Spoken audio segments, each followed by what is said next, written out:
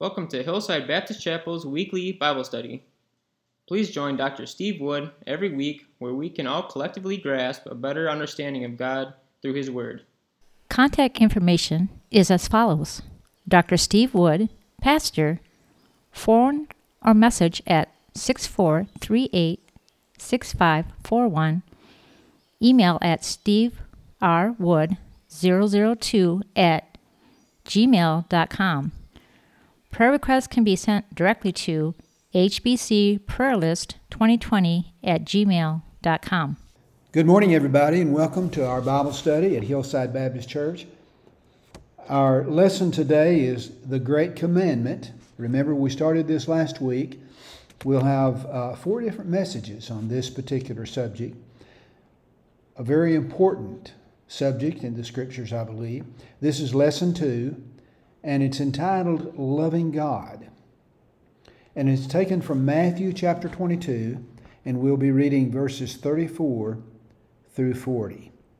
So if you've got your Bibles, and you should have received our outline for this particular Bible study yesterday. So Matthew chapter 22, beginning with verse 34. When the Pharisees heard that he had silenced the Sadducees, they came together, and one of them, an expert in the law, asked a question to test him. "Teacher, which command in the law is the greatest?" He said to him, "Love the Lord your God with all of your heart, with all of your soul, and with all of your mind. This is the greatest and most important command. The second is like it. Love your neighbor as yourself. All the law and the prophets depend on these 2 commands." Let us pray.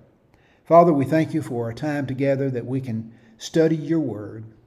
We pray that soon things will be opened up and we'll be able to meet again at the church and not have to worry about demonstrations and gas prices and even food prices and medical supplies and all of those things. And Father, for those that are hurting because of these things, we pray for them this morning. And we pray that your blessings would be upon our Bible study.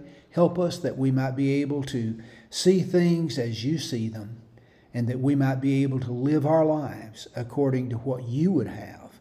We ask in Jesus' name. Amen. Remember last week we talked about taking the great commandment literally. That's one of the things that we should be doing. Do you ever think about all the things you do in a given day? Think for a moment about the task, routine and not so routine, that you accomplish each day, beginning with the moment that you get out of bed. I read recently where the average person thinks over 50,000 thoughts and accomplished hundreds of tasks, some minor, some major, every single day. It makes me tired just thinking about it. Thank the Lord that we don't have to consciously think about everything we do each day. For instance, you don't have to consciously think about brushing your teeth, do you? Or taking a shower or eating. When you brush your teeth, you don't say to yourself, "Okay, now up, down, up, down, up, down. Now let's do the back teeth. Now the side." No, you don't do that. You do it without thinking about it, don't you? Sometimes we don't even think about when we're driving. Did you ever get way down the road and suddenly ask yourself, "How in the world did I get here?"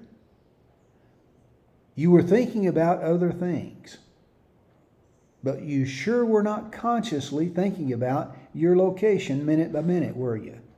Your brain was kind of on autopilot. Sometimes we don't go where we want to go. And indeed, we find ourselves someplace we didn't expect to find ourselves, and you have to turn around and go back. On the spiritual plane, deep down inside, there is a guiding force driving your life. It's what drives your spiritual life when you're spiritually on autopilot. Times when you're not consciously thinking about your walk with the Lord. What is it that drives you? What makes you tick? Churches have these driving forces as well. For some churches, it's tradition. With others, it's finances. With still others, it's programs or personalities or the building they meet in. One of the key guiding forces that should define and guide Hillside Baptist Church is found in our text this morning. Let's look at the context of this passage, verses 37 through 39. These are what are often referred to as the Great Commandment. This passage takes place very close to the end of Jesus' ministry on earth. In fact, Bible scholars place it on the Tuesday of Passover week, or Passion Week as it's called, just before his death. So if this is correct, these are some of Jesus' last teachings on earth. The entire chapter, Matthew 22, reveals an attempt by the Jewish authorities to destroy Jesus' credibility before the crowd by making him a series of difficult questions to answer, designed to trip him up and either make him look bad or put him on one side or the other of the great debates of the day, dividing the people over Jesus. But Jesus, the all-wise Son of God, handled these questions proficiently and wisely. In foiling the Pharisees and the Sadducees' plots as they attempted to trip him up. Verses 34 and 35 tell us that when the Pharisees heard that Jesus had silenced their opposition, the Sadducees, by his teaching, they put forth one of their own to try his luck at tripping Jesus up. They chose a lawyer who, though the Pharisees used him as a pawn in their attack on Jesus, was actually earnestly and respectfully asking Jesus these questions. First, Mark tells us that the lawyer was present when he heard Jesus' debate with the Sadducees. And Mark tells us that he perceived that Jesus answered them well in verse 28. Second, at the conclusion of his discussion with Christ, Jesus said to the man, "You're not far from the kingdom of God," verse 34. Now back in verse 36 in our text in Matthew, the lawyer posed his question to Jesus, and he asked, "Teacher, which command in the law is the greatest?" This was not a new question, for the scribes had been debating this particular thing for centuries. They had documented 613 commands in God's law, 248 positive, 365 negative. No person could ever hope to know and fully obey all these commandments.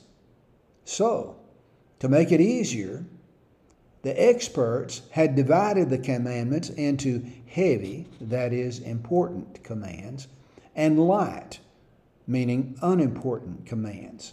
A person could major on the heavy ones and not worry too much about the light ones, or trivial ones, we might say. The fallacy of this approach is obvious. You need only break one law, heavy or light, to be guilty before God. For James tells us, "For whoever keeps the entire law, yet fails in one point, is guilty of breaking it all." James 2:10. The lawyer asked one question, but Jesus actually gave two answers. First, he quoted what is known as the Shema. We talked about this last week, which is found in Deuteronomy chapter 6, verses 4 and 5, which was recited daily by every Orthodox Jew. Webster's New World Dictionary defines the word Shema as a declaration of the basic principles of Jewish belief, proclaiming the absolute unity of God. Here is what Deuteronomy chapter 6, verses 4 and 5, or the Shema, says. Listen, Israel, the Lord our God, the Lord is one. Love the Lord your God with all your heart, with all your soul, and with all your strength. Then, second,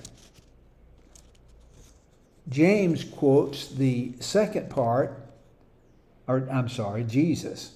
Jesus quotes the second part of Leviticus chapter 19, verse 18, and puts it second only to the Shema. The entire verse goes, do not take revenge or bear grudge against members of your community. And here's the part that Jesus quoted. But love your neighbor as yourself. I am Yahweh. This says Jesus is to be supreme. He is our great commander. He gives the commandment and our guiding forces in our Christian lives.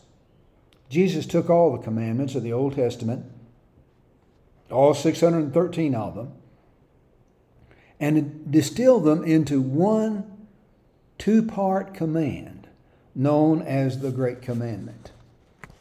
In other words, everything else in the Christian life is either subservient to this command, for Jesus said this was the law and the prophets, or is part of what all the law and the prophets depend on. You see, it's these two commands, Jesus said, that all the law depended on. Everything you need to do to obey God can be wrapped up in this commandment. This is what it all boils down to love God with all of your heart, soul, and mind, and to love your neighbor as yourself. That's the whole duty of mankind, wrapped up in two commandments spanning a mere 3 verses in the Scriptures. How many of us have really been taught this and had it emphasized in our churches? If this is the greatest commandment of the Christian, and by extension to the church, then I think we'd better pay attention to see what it commands, what it says, what it means. Our vision for Hillside Baptist Church and for each of us individually has been the command that Jesus has given here, the driving force of the Christian life. If you want to distill the purpose and function of each of us personally, everyone on earth, in fact, and our churches cooperatively, you would wrap it up in this little phrase, to love God and people. Isn't that what this passage is teaching? The purpose of our church is to love God and people. Your purpose on earth can be summarized very simply as the same, to love God and people. When you start a job, you're given a job description, usually, right? Hopefully. This is the job description for the Christian, to love God and people. Here, the job description for Hillside Baptist Church, to love God and people, if you ask what your job is, you should instantly be able to respond to love God and people. What is your job in the Christian life? You get it, don't you? To love God and people. What is the number one job of Hillside Baptist Church?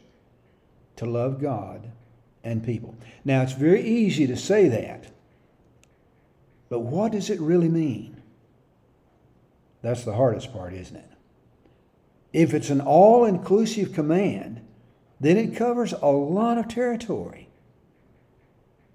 So this week and the next couple of weeks, we're looking at what this means in detail. My outline this morning is simple. Point 1, love God. Point 2, love people. Now tell me again what your job description is at Hillside Baptist Church. To love God and people. What should be the purpose and the driving force of our church? The same thing. To love God and people. Let's begin by looking at the first part of the commandment. Loving God. Jesus begins by saying in verse 37, love the Lord your God.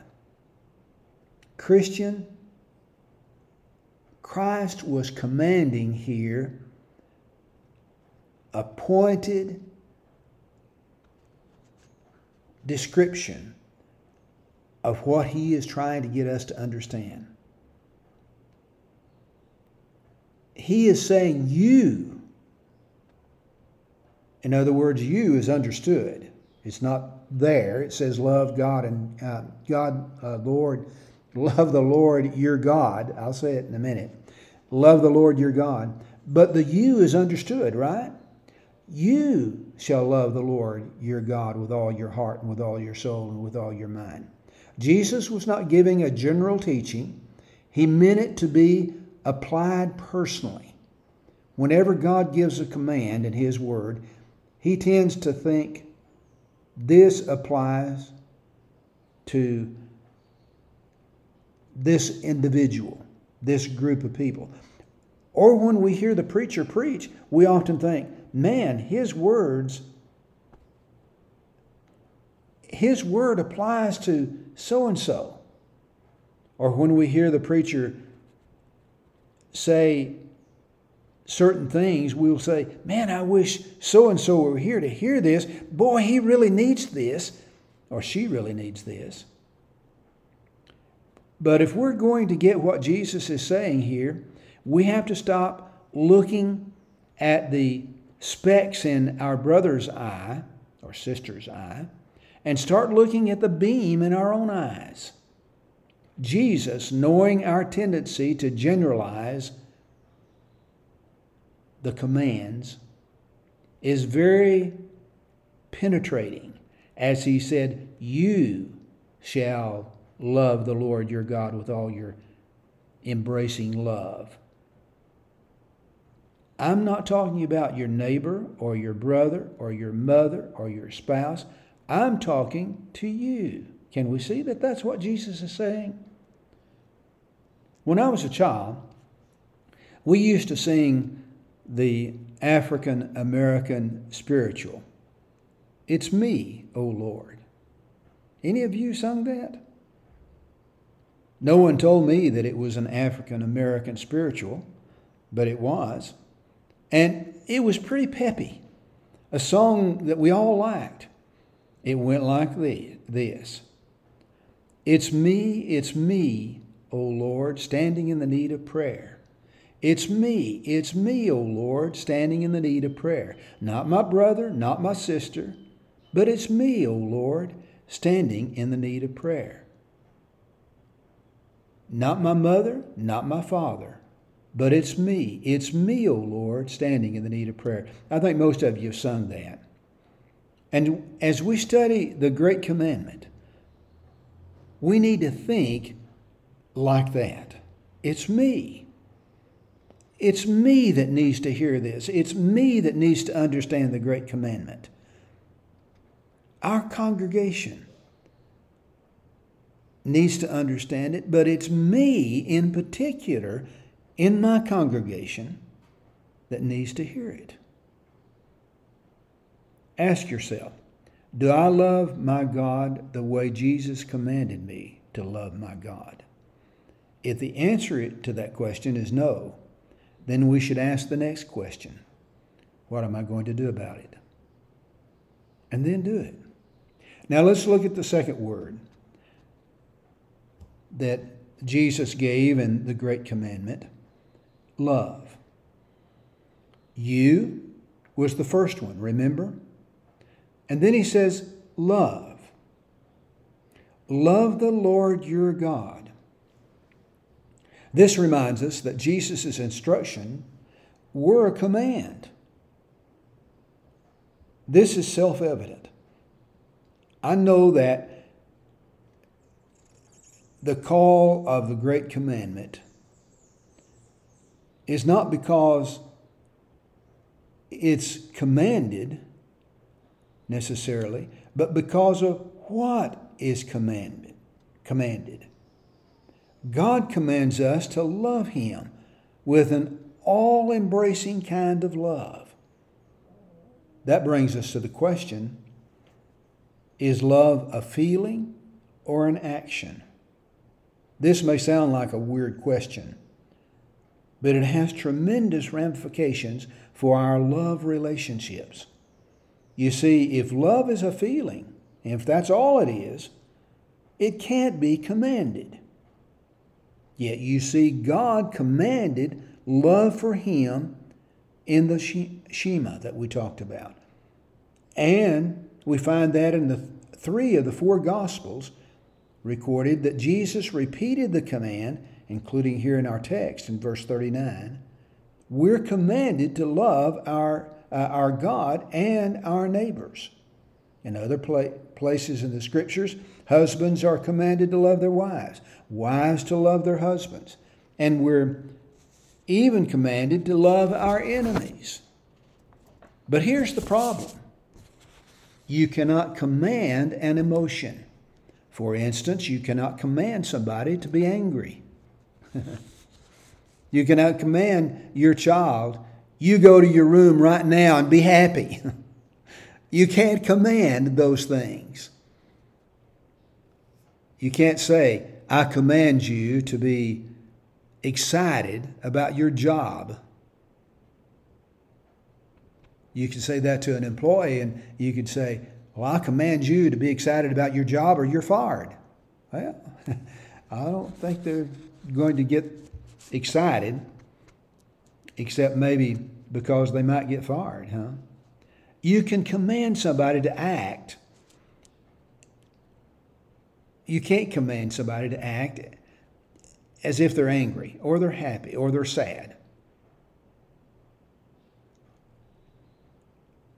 You see, this is an emotion. It comes from who they are, their makeup. But you can't command an emotion itself. In other words, you can command behavior, but an emotion, it just isn't something you can command. Most of us think that love is an emotion. There's no doubt that there is an emotional element to love, but true love is not merely an emotion, but a condition that can be actuated by a decision of the will. That's why we are commanded to love God and people. Writer and counselor Alex Thomas says that when he worked as an addiction counselor for a number of years, people tried to manipulate him. They were often angry with him. They swore at him. They threatened to kill him. One or two pointed a gun at him. Many of them were downright miserable. He said, I don't like some of them. It was hard to feel affection for them. I did not feel lovingly toward them, but I tried to act in love. I wanted the best for them. I wanted them to grow in understanding of themselves and their addictive behavior. I wanted them to be free from their addiction. That was to me what love is. Actually, promoting goodwill, healing, growth, and wholeness. On the other hand, I know people who say they have certain feelings toward another person. They say, "Can't you see that I love you?"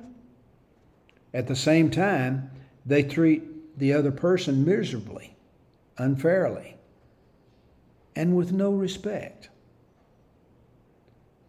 Love is a fraud. It may be felt, but not acted on.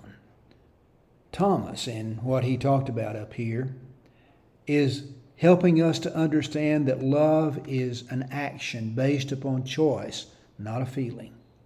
If we choose to love and then act in loving ways, eventually the feeling of love follows.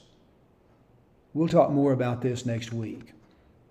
And we'll also look in more detail exactly how we can manifest love to God in tangible ways.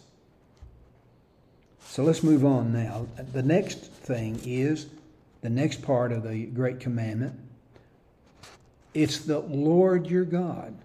You love, and then the Lord your God. This tells us that the love Christ commands is exclusive. We cannot love any God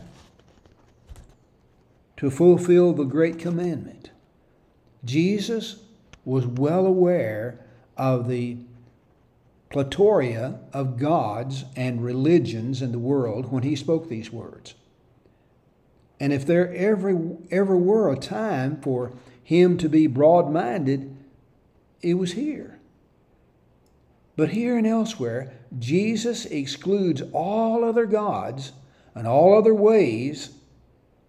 Jesus told the devil in his temptation, "Worship the Lord your God and serve only him." Matthew 4, verse 10.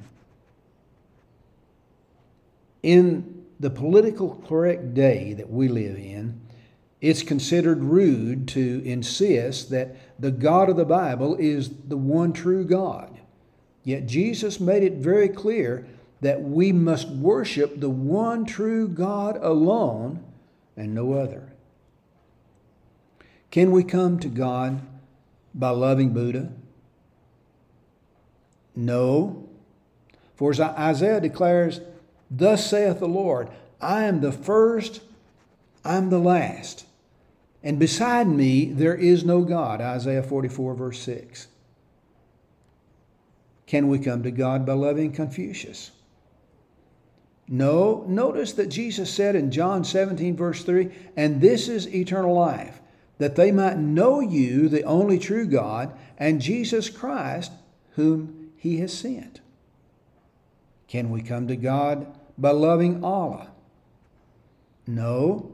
For Paul assured there is one body and one Spirit, even as you are called in the hope of your calling. One Lord, one faith, one baptism, one God and Father of all, who is above all and through all and in you all. Ephesians 4, verses 4 through 6. Can we come to God by trusting anyone besides the Lord God? And through the mediatorship of any person or mediator in any religion besides the Son, Jesus Christ? No, because the Apostle Paul told Timothy, "For there is one God and one mediator between God and humanity, Christ Jesus himself." 1 Timothy 2:5. The love God commands is an exclusive love. Do you see that? In conclusion today, let me remind you again, your job description is to love God and people. First, we must love God with all of our heart, all of our soul, and with all of our mind. And you may not know yet what all that entails, but for now, let me ask you an important question. Can you honestly say that as far as you know, right now, you love God with all of your heart, with all of your soul, and with all of your mind? If not, why not? It could be because you have never come to Jesus for salvation. It's impossible to love someone you do not know. To properly love Jesus, you must first know Him as your Lord and Savior. And I invite you to do that this morning. Let me ask those of you who believe and follow Jesus, is there some sin that's hindering you, holding you back from loving God the way you should, with all of your heart, soul, and mind? Because I love my wife, there are certain things I don't do because I know they displease the one I love. I avoid them because they hurt my relationship with her, and my love for her is too great to allow those things to come between Wanda and me. And there are certain things I avoid because I know that they steal my affection from her.